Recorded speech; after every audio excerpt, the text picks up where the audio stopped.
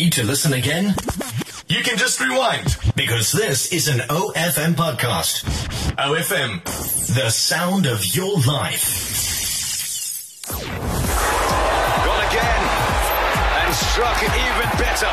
Great start for the VKB Knights. It's nighttime. All the action on and off the field. The 2018-19 domestic cricket season concluded for the VKB Knights on Sunday when they faced the Warriors at Buffalo Park in East London in what was their final match of the CSA T20 Challenge round robins. It was a very low-scoring game and the Knights were unable to cap off their season with a win, but instead lost by 4 wickets to the Warriors. The Knights batted first in the game but were restricted to 96 for 7 in their allotted 20 overs, with only Ryan McLaren with 39 not out and Tepon Tuli with 21 not out being able to trouble the scorers. Andrew Birch was by far the pick of the bowlers with his 4 wickets for 10 runs in 4 overs.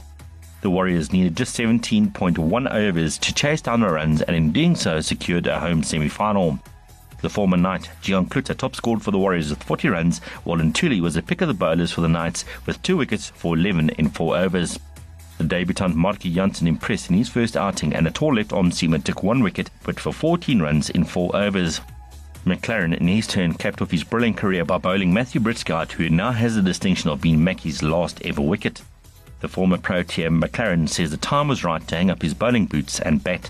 It's been about 17 years of cricket here in the Free State and the Knights and the Eagles, but it probably goes a lot further back than that. And, you know, as a child, I used to watch Hansi and Alan and Buta Niki and all those guys prepare and perform for the Free State. So there's a lot of inspiration as a kid, and I've had a really awesome journey, but it has to come at an end at some stage. So for me, it's about knowing when is the right time to do so. And I think this is the right time now.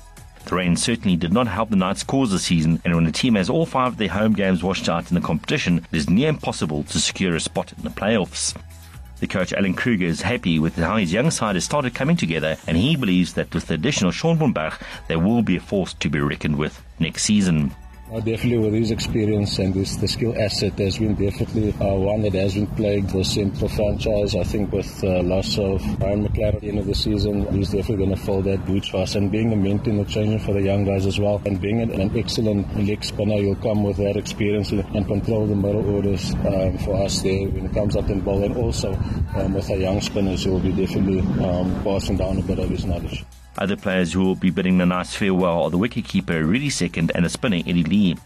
In addition, the seamer Duan Olivier left the team earlier in the season. Meanwhile, the former Knights captain Werner Coetzee has been appointed as the team's assistant coach for the 2019-20 season. And that's it for this season. Central South Africa's cricketing pride. OFM, proud supporter of the VKB Knights. Hope you enjoyed that. OFM, the sound of your life.